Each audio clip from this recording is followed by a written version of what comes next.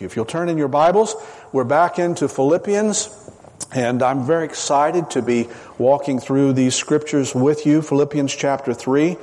And I'm going to read two verses, chapter 3, verses 20 and 21.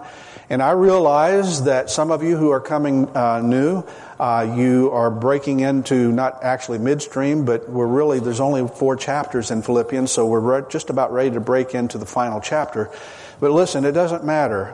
They're standalone truths that we will be seeing, and you also can online. You can have an audio version of all the previous messages in Philippians, and you're also able to reserve a CD or a DVD, and we'd be encouraging you to do that as well. So here we go, Philippians chapter 3. It's been a little while, so we're going to dive back in, and I'm going to concentrate really this morning on just one theme, and it's the first part of this verse. So follow with me as I read.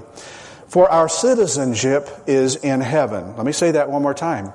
For our citizenship is in heaven, from which also we eagerly wait for a Savior, the Lord Jesus Christ, who will transform the body of our humble state into conformity with the body of His glory, by the exertion of the power that He has, even to subject all things to Himself. So we're waiting for different bodies, quite frankly, when the Savior comes.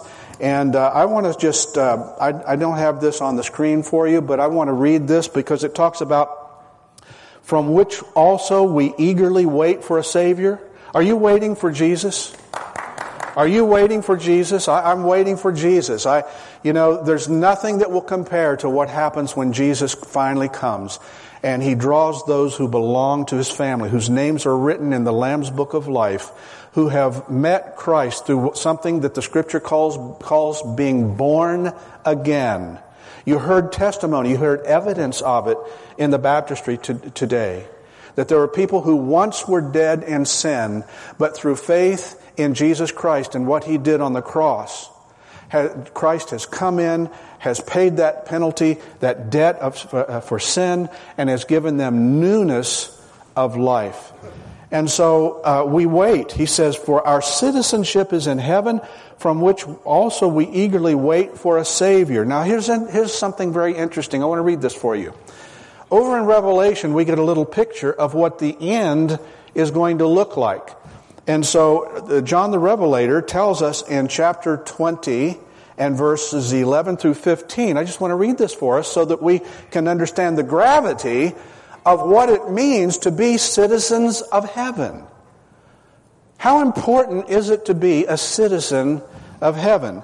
So here we break in at verse 11. He says, John the Revelator says, Then I saw a great white throne and Him who sat upon it, and from whose presence earth and heaven fled away, and no place was found for them. And I saw the dead, the great and the small, standing before the throne, and books were opened, and another book was opened, which is the book of life. And the dead were judged from the things which were written in the books, according to their deeds.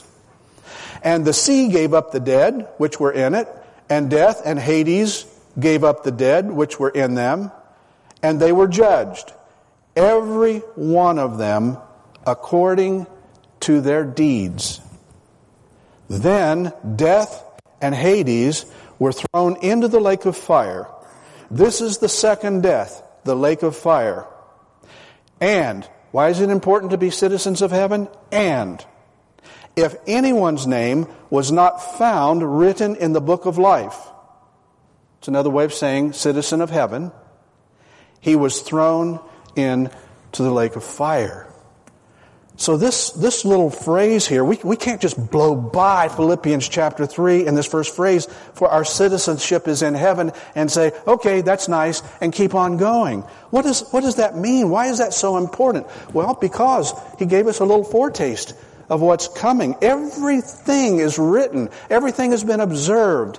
Everything that has been sin and wrong is recorded. And if there's not a Redeemer, if there's not a born-again experience, if you have not been made a citizen of heaven, then your name is not in the book of life. And then he says what happens. Now let me help to make this maybe a little more practical for us. How many of us, by show of hands, have traveled outside of the United States of America at some point? You've traveled somewhere outside of America. Okay, so lots of you have. Well, if you have, then you know that when you arrive at your port of entry, that you will be asked for one of these. I've got an old one of mine right here. I went to the files and I pulled it out, and you see it on the screen. You see, without one of these at the port of entry, these little blue books, and one that is properly filled out, properly stamped, guess what? You aren't getting in. You are not going to be getting into that country. And I can tell you from personal experience what it feels like when you land in a strange country and the authorities question the validity of your passport. I've been there. I hope none of you have. It's not a pleasant feeling. It's pretty scary, as a matter of fact, to have someone say, I hand the passport, ask me a couple of questions, and then have them look up at you and say, I want you to go right over here in the corner. I want you to meet with these officers over here. They've got a few questions they want to ask you. And the rest of your friends all go to meet with your party to take off, and you're pulled aside. That's not pleasant. It's quite frightening, and it's sobering. And I can tell you that you want to make sure your passport is in order. The passport, you see, now I hope you'll follow me in a little symbolism here today. The passport is a sign that we are a bona fide, say bona fide? Bona fide citizen of a certain country. Now, if you look up the word bona fide in some dictionary form, I've got one that I will put up there for you. The word bona fide asserts that a person is in accordance with standards of honesty, with standards of trust, with standards of sincerity, etc., etc., etc. That's what bona fide really means. It means to act in good faith. So today we have witnessed the baptism of some 13 or so, I don't know, I didn't get them all counted, candidates. This morning, these wonderful candidates have participated in something we call baptism. Each one of them has met with one of our leaders. Why? To ensure that they understand what the Bible means when it records Jesus' command to be baptized. We want everyone who is interested to know what the Bible means, what Jesus was really getting at when he commanded people to be baptized. So let's read it in Matthew chapter 28. And Jesus came up and spoke to them, saying, all authority has been given to me in heaven and on earth. In other words, I'm in charge. What I say goes, and so you need to listen because the Father has given me this authority to speak to you about His will and my will for your life. All authority has been given to me in heaven and on earth. Now, do what? Go, therefore, and make disciples of all the nations. That's why we're having a missions conference on the 30th. Because we are trying to do our part in touching the world, other countries. Some of us will never have the privilege of going overseas. We'll never have a chance to talk with anybody physically, face to face, about the gospel, about Jesus Christ. And so we have missions programs and people, partners who go on our behalf, and we pray for them and we support them financially. And so this is an incredibly important September the 30th. I can't stress it any more than I know how right now to say this is vital to following what Jesus said. Go therefore and make disciples of all the nations. And then what does he say next?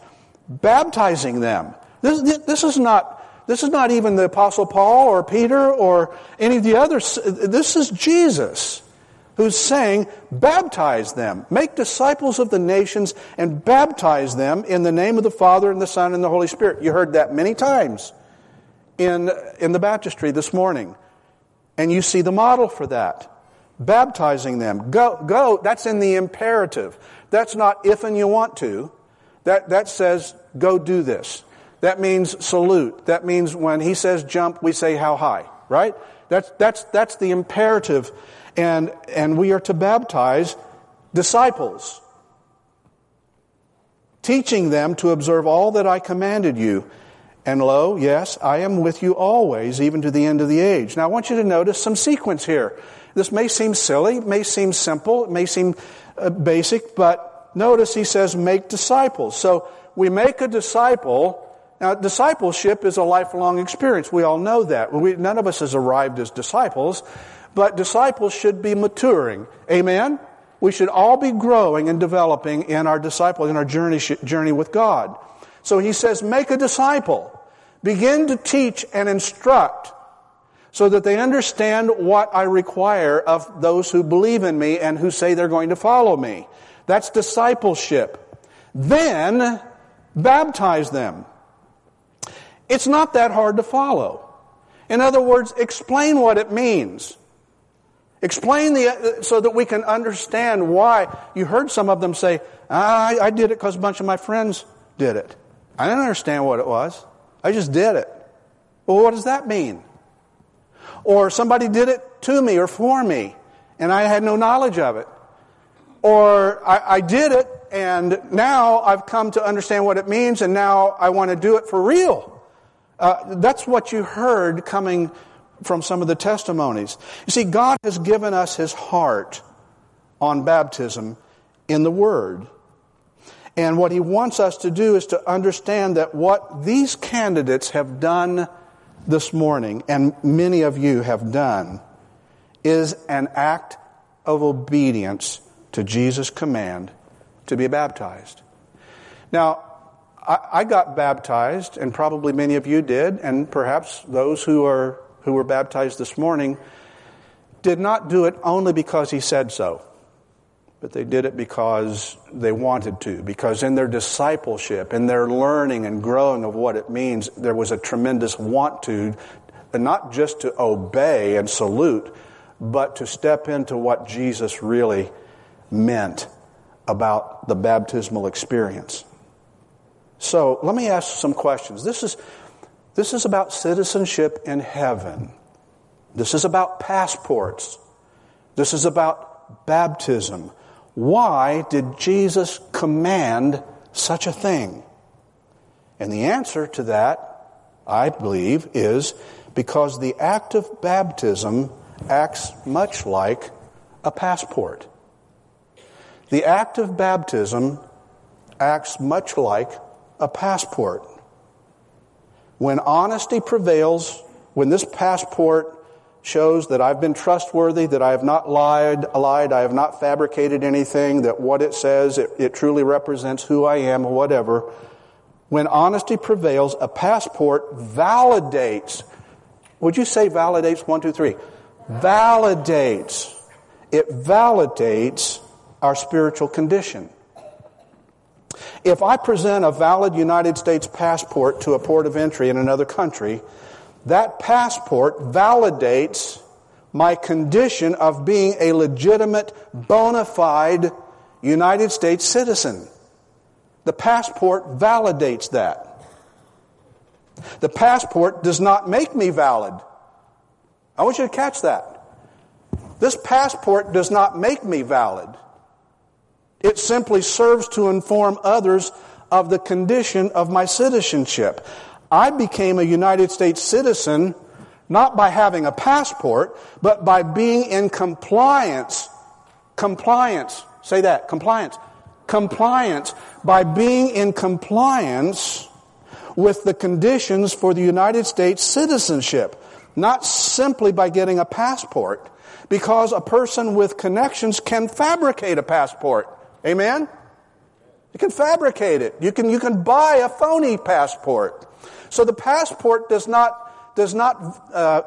doesn't save me. It doesn't make me a U.S. citizen.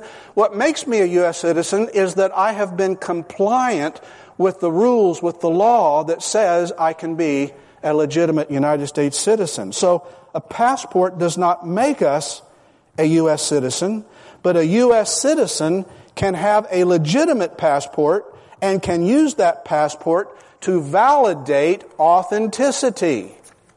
Authenticity. You've heard me use that word many times over the years, and especially in this study, about authenticity. Why would that matter? Why would authenticity matter? Well, God tells us that He wants us to be willing to make our commitment public and not keep it hidden under a bushel or keep it in secret. Can I say that again? God tells us that He wants us to be willing to make our commitment, just as these candidates have, public and not hidden and not in secret. Every time I've entered into another country, I've had to show my passport publicly for the authorities to witness. And when we do that, we're literally putting it on the line, aren't we? Out in front of everybody to see, if they cared to show it, that I am a bona fide citizen of the United States of America, and Mr. Border Agent, who has it in his hands, if he wants to hold it up and wave it to the whole airport family, this guy is going on record. He's a legitimate citizen of the United States of America. You've really put it on the line when you let it be public.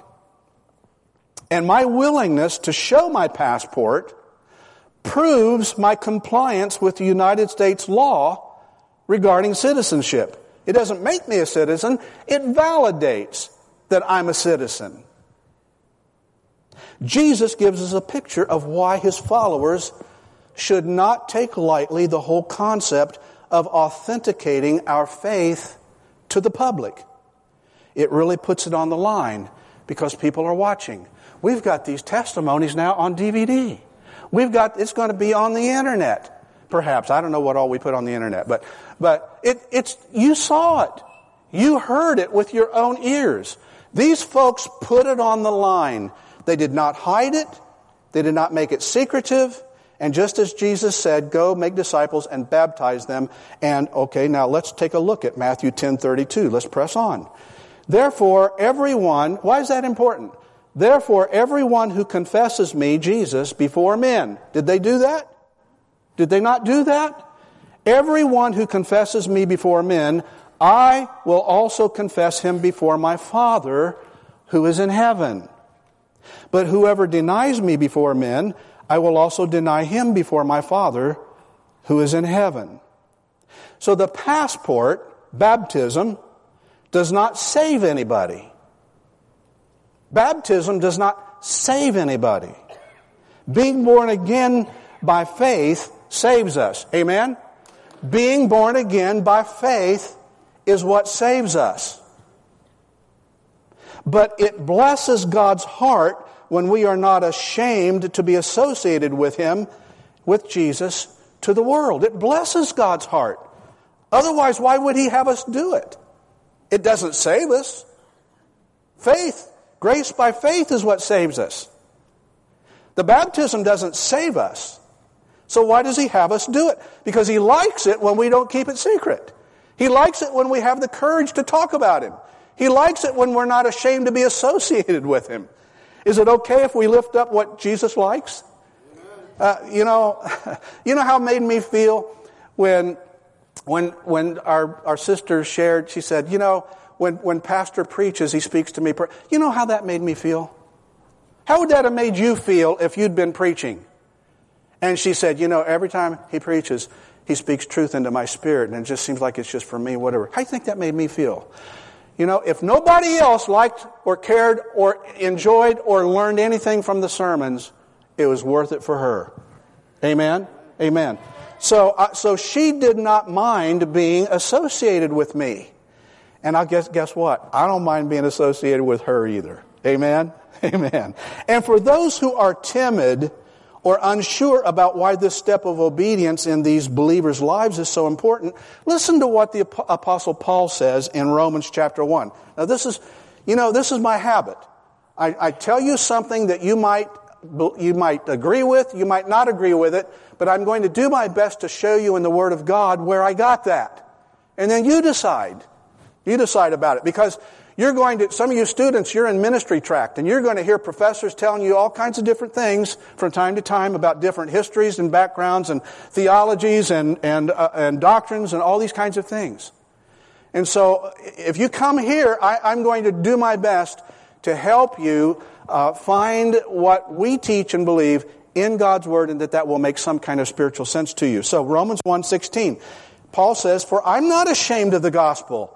I'm not ashamed to stand up here and associate myself with Jesus Christ. I'm not ashamed of the gospel, for it's the power of God for salvation to everyone who believes, to the Jew first, and then to the Greek.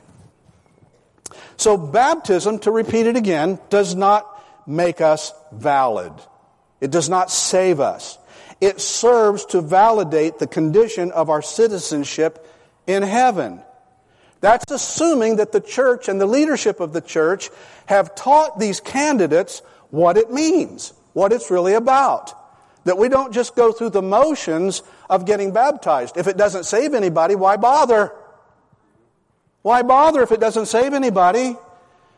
We bother because Jesus commanded it, and we're trying to get some understanding of why He might have done that. So we become citizens of heaven not by getting baptized, but by being born again, which means repenting of our sins, which means placing faith in Jesus Christ to cover what we couldn't cover ourselves because of sin debt, and then committing to live our lives for Jesus Christ. Now, some of us have been raised in a different background and a different doctrinal perspective. And do you see what time it is? I don't have time to talk about I don't have time to talk about infant baptism and what happens when aborted babies die and what happens when those who don't have a right brain formulated and they can't think right. I don't have time to tell you scripturally why they go to heaven. But I believe they do. That's for another time. Is that okay? I'm going to press on. Sadly, for many people, being baptized has given the impression that they are valid and authentic saved people when they have never really come into compliance with heaven's citizenship requirements to be born again. Now, that's the whole reason I've come to talk to you today. I just said that, and I said it too fast, so let me say it one more time. This is the reason that I studied hard, I stayed up late, and I got up early, and I asked the prayer people in the prayer room, help me be clear. What's the last thing I said to you, honey, before I walked up here? Help me be clear. Help me be clear. Sadly, for many people, being baptized has given the impression that they're valid and they're authentic citizens of heaven, saved people, when sometimes they have never really come into compliance with heaven's citizenship requirements, which is to be born again. They've never been born again. But they've been baptized. So let me show you what I mean. Roll this little clip. Okay, everybody pay attention on front row, okay? No, Mark, didn't say it. Well, that's it, boys. I've been redeemed. The preacher done washed away all my sins and transgressions. It's a straight and narrow from here on out. And heaven everlasting is my reward. Dylan, what are you talking about? We got bigger fish to fry. The preacher said all my sins is washed away, including that Piggly Wiggly I knocked over in Yazoo. I thought you said you was innocent, old shark. Well, I was lying. And the preacher said that sin's been washed away too. Neither God nor man's got nothing on me now. Come on in, boys. The water's fine. So let me say it again. Baptism does not make us valid. It does not save us any more than that character in the movie was saved. There's no discipleship that's happened in his life. They just came upon this group out there in the river. Now maybe the other people got it, But those guys didn't. They didn't know anything about it. It serves to validate the condition of our citizenship in heaven. And it makes public our new life in Christ. And that is something that Satan hates for people to say and to follow and to be obedient to. And it's something that God loves. Amen? He loves it when these things happen. The baptism that follows salvation by faith is a validating sign to the world that we have been born again if we truly have been taught and discipled, make disciples. Now, the pattern for the first generation of believers. Can you imagine what it was like? Jesus has been crucified. He's been raised on the third day. He spent some time with the disciples and some others who saw him and witnessed him alive. And then he ascended to be with the Father, where he is right now, waiting to be sent back by the Father to collect his family, the church, the truly born-again ones. And can you imagine? So, okay, what are we supposed to do now? Jesus just took off. What's the pattern? What is the church supposed to do? And so the pattern for that very first generation of believers after Jesus left to heaven was recorded in the book of Acts that we have studied. Do you remember that book some time ago? We spent about a year in. You may recall it. Let me pull you toward a particular passage, Acts chapter 2, and we're looking for a pattern. What should the church be doing? Acts chapter 2, 37. Now when they heard this is a sermon, they were pierced to the heart and said to Peter and the rest of the apostles, "Brothers, what shall we do?" And Peter said to them, "Repent, and each of you be baptized in the name of Jesus Christ for the forgiveness of your sins, and you will receive the gift of the Holy Spirit. For the promise is for you and your children and for all who are far off, as many as the Lord our God will call to himself." And with many other words he solemnly testified and kept on exhorting them, saying, "Be saved from this perverse generation." So then, those who had received his word. Now that's important. You don't just walk into the water and get baptized. No, it's a discipling thing going on there. Those who had received his word, who had believed in Jesus, who had understood what they were doing and something of the symbolism that Jesus was wanting to show, those who received his word were baptized. And that day there were added about 3,000 souls. They were continually devoting themselves to the apostles' teaching. That's a clue. When you're really bona fide, you're interested in the teaching. Hello? When you are bona fide and authentic, you love going through the scriptures and examining them and exploring them and doing our best to understand them. And they were continually devoting themselves to this teaching and to fellowship. That's why fellowship is good. And to the breaking of bread, which is the other sacrament of the church, the Lord's table, and to prayer. Now, we're doing our best here at Lakeview. We're not perfect. We never said that we had everything perfectly laid out and lined out, and we're following everything just as God said. But here at Lakeview, we are trying our best to follow that pattern as best we can understand it. So we baptize after the word has been received by a person, by a candidate. We baptize after they give evidence that they have understood the Word of God enough to understand the symbolism. That's important. And we baptize here at Lakeview by immersion. You say, really? I thought you could do other stuff and all that. I know what the discipline, I know what all that says. But we're baptizing by immersion here at Lakeview. Why? Don't you want to know why? Okay? The answer is, we believe it renders the best meaning of the Greek word for baptism. I could spend the rest of my time telling you what the Greek scholars have said about baptizo and all those things, whatever. Many of you have studied it and you've heard about it. But let me just simply say, It renders the best meaning of the Greek word for baptism, and it gives the best picture of dying to self, going under the water, dying to self, and being raised to walk in newness of life in Christ Jesus. You can check that out, Romans 6:4. I'm not going to read it for you, but you can read it. That's where that's found, that idea. That's where it comes from. Now, here's something I found interesting. Many of you come from many different backgrounds. Some of you Catholicism, some of you Lutheranism, some of you Pentecostalism, some of you whatever-ism. And I want to say to you that both John Calvin in his Institutes and Martin Luther both had something to say about the mode of baptism, regardless of what they may have practiced in the years following. Let me quote John Calvin from his Institutes of the Christian Religion, and I quote, "Whether the person baptized is to be wholly immersed, and that whether once or thrice, it is evident that the term baptize means to immerse, and that this was the form used by the primitive church," unquote. Now, some of you didn't know Calvin said that. Now you know. Here's another one.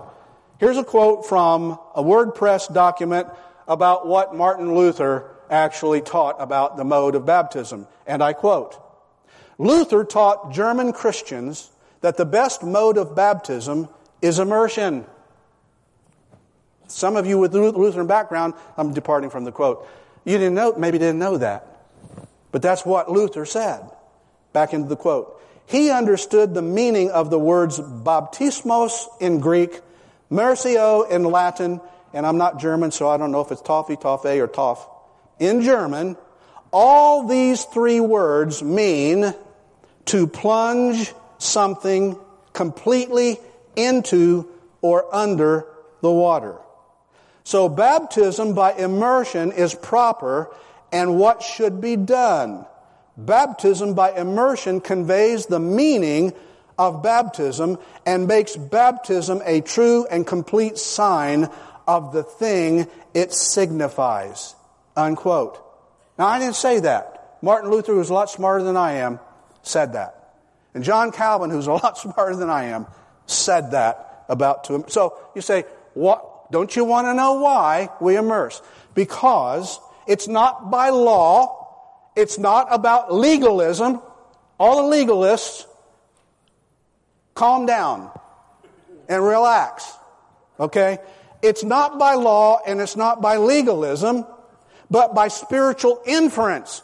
We theologically infer this from the body of what the Scriptures teach us, and what we are trying to do is practice what we believe may be the closest to that model. And we see emerging in the book of Acts, taking into account our original language word studies. That's why we immerse. Not picking on anything else. It's just we got to start somewhere. And that's where we've landed. Why do we need to spend any time talking about baptism? Don't you want to know why? Can I get an amen? All you did was laugh. I don't know if that means, yeah, keep going. We like that. All right. I got two answers, A and B. Here's A. Because churches all over the world have baptized people in them who think they are saved, but whose lives would indicate they don't know Christ and are not following His teachings. Churches all around the world are filled with people like that. But these folks, having been baptized, whether it was performed on them by caring parents as infants, or whether they participated in baptism without understanding its purpose and meaning, yet they've gone on to live lives uncharacteristic of the teachings of Jesus. Many of these folks, you know them. Many of these folks, some of them are good friends of ours. Some of them are delightful personalities. So they're just wonderful people. But many of them have nothing, who've been baptized, who go to church, who have gone to church for the baptism have nothing to do with the church today. They never did, except to get baptized, and they have no testimony to having placed their faith in Jesus Christ. They have no testimony that they have humbled themselves before a holy God and repented of their sins. They have no testimony of trusting Jesus Christ to save them. They just have a baptism. And you know that's the truth. They're in church all around the world. And yet, like the movie clip, they're living as though they're safe. But maybe they really aren't. Maybe they come to the Lord, as in Matthew 7:21, and say, He says, not everyone who says to me, Lord, Lord, shall enter the kingdom.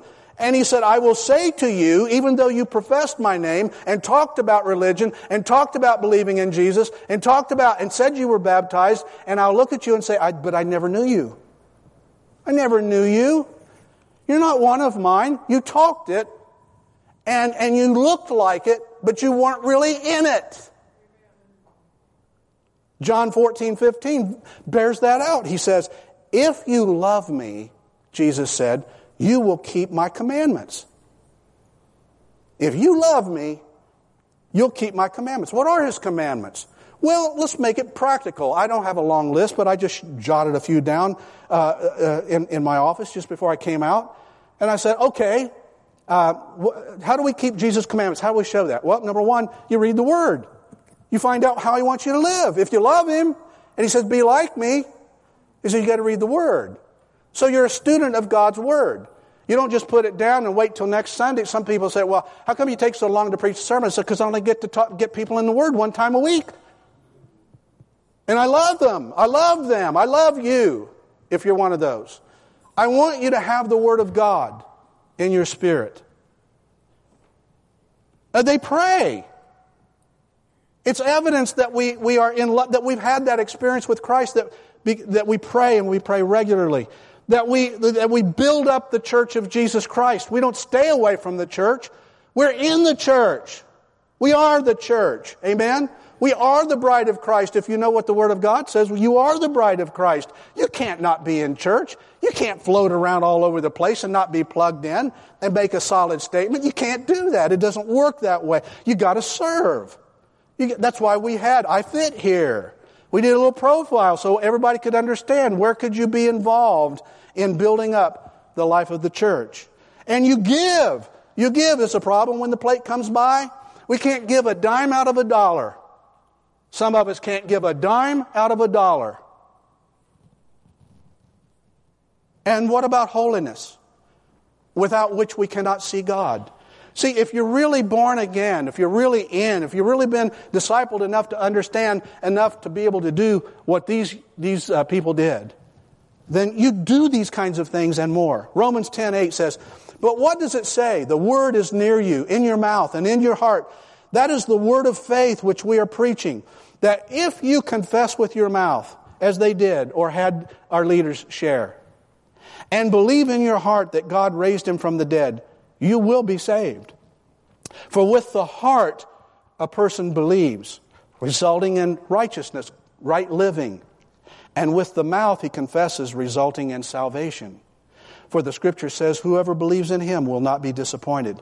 So we don't want people to be ignorant of the things Jesus wants for their lives and the safety that comes when we are compliant with becoming a bona fide citizen of heaven. All right, that was A. B, I got to make it fast. And then there are churches all over the world with folks who have come to know Christ as their personal Savior. And they serve Him through the life of the church faithfully. And they are going to heaven. Did you hear me? They are going to heaven. But they have never followed Christ's command to be baptized. They're going to heaven. Because baptism doesn't save us. Grace through faith saves us. They're going to heaven, but they've never followed that. So I'm going to read the New Living Translation of this next passage as I wind this down. Or have you forgotten that when we were joined with Christ Jesus in baptism, we joined him in his death? One of the testimonies talked about, I'm pressing into Christ, into the death of Christ. I leaned over to Cynthia and I said, that's so true based on this. Have you forgotten that when we were joined with Christ Jesus in baptism, we joined him in his death? For we died and were buried with Christ by baptism. And just as Christ was raised from the dead by the glorious power of the Father, now we also may live new lives. Since we have been united with him in his death, we also will be raised to life as he was. We know that our old sinful selves were crucified with Christ so that sin might lose its power in our lives. We are no longer slaves to sin. For when we died with Christ, we were set free from the power of sin. And since we died with Christ, we know we will also live with him. We are sure of this because Christ was raised from the dead, and he will never die again. Death no longer has any power over him. When he died once to break the power of sin. But now he lives. He lives for the glory of God. So you also should consider yourselves to be dead to the power of sin and alive to God through Christ Jesus. Do not let sin control the way you live. Do not give in to sinful desires. Do not let any part of your body become an instrument of evil to serve sin.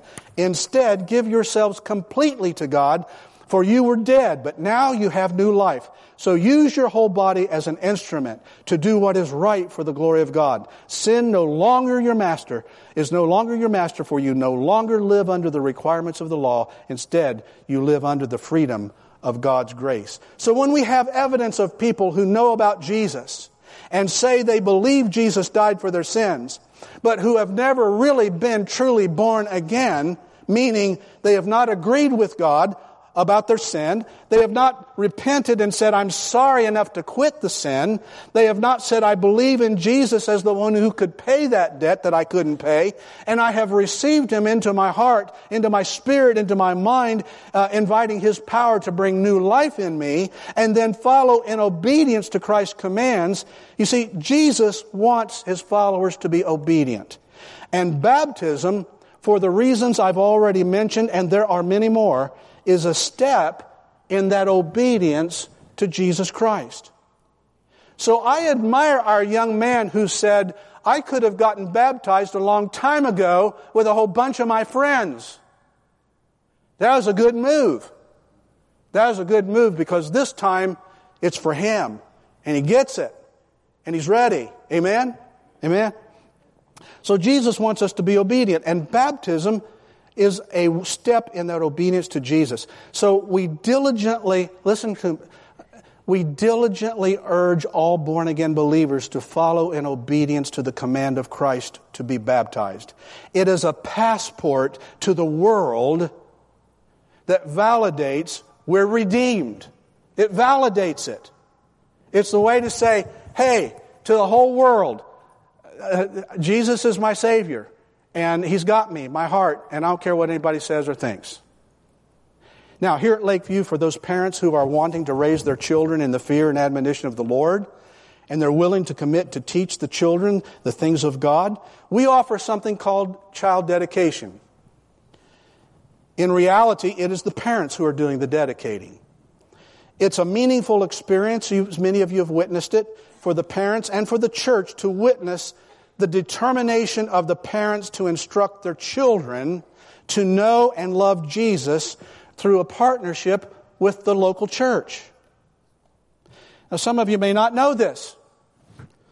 Some of you who are saying, oh boy, he's close to heresy this morning, I'll guarantee you that. Well, one of our largest Wesleyan churches in America, it's called 12 Stone Church. I took this off of their website, and this is what it said, and I quote, in our theological circle, we view baptism as an adult profession of faith. Therefore, we do not baptize children and infants. Instead, we host a special service where parents bring their children, usually infants, but older children are regularly included, to proclaim their intention to raise their children as believers in Jesus Christ.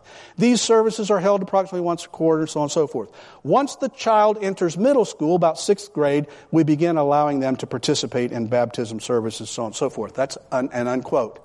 That's a quote from 12 Stone, which some people are saying, man, boy, those guys got it going down there.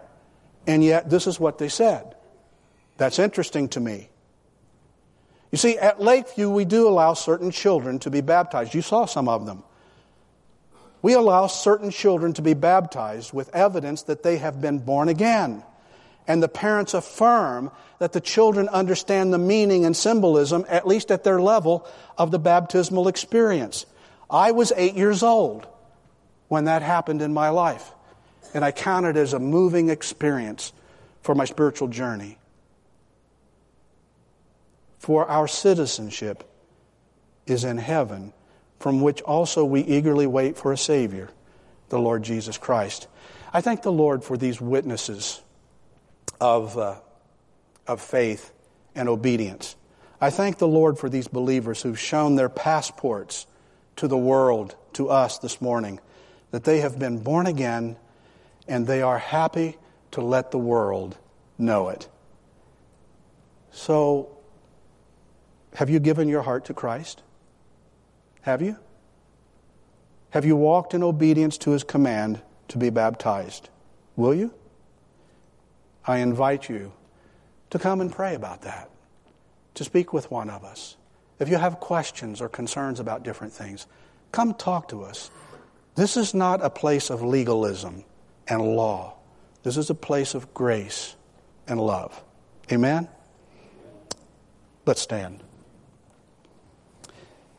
I want you to know that if God is speaking to your heart, that you are welcome to make somebody get out of your way so that you could come up here and have a talk or a prayer or something, or ask a question or whatever you may of our staff and our team to help you in your spiritual journey. And I hope that this message, even though it's pushed right up to 12 o'clock, you have to say there's a lot in this service today. Amen? Amen. Well, we got it in. And we looked into God's Word and into the Scriptures and tried to find a reason and rationale for why we do the things that we do. And I hope it's been an encouragement to you. And if you are wondering, I think I need to change something, or I don't like having to change something or whatever, relax. Just pray. Just pray about it. And read God's Word. We're for you. We're not against you. We're for you, and we want to help you in your journey. So I want to pray. You feel free to come even as I pray, and then we'll have a closing. Father in heaven, there may be some here today and some listening by internet, whatever, who have not said yes to Jesus Christ, and they are not written in the Lamb's Book of Life. And I pray, God, before it's too late, that they will receive Christ into their hearts and see the change, just like we've heard testimony of so many already this morning. May people meet Jesus today as a result of your word of truth. Father, for those who are a bit timid and not sure about, they haven't been baptized, but they truly love you and they're going to heaven, and if you're going to speak to their hearts, then please speak to them as only you can, gently and lovingly, and encourage them. Lord, some of them may be timid, some of them may be afraid, some of them may be embarrassed, some of them maybe have been apathetic and ambivalent to this command. Whatever it may be, there are reasons that people have for not having done it. But I pray, God, that all of us will be faithful to be obedient to what your word says. And I hope, God, that I have presented the truth of it in a way that makes reasonable spiritual sense to the body.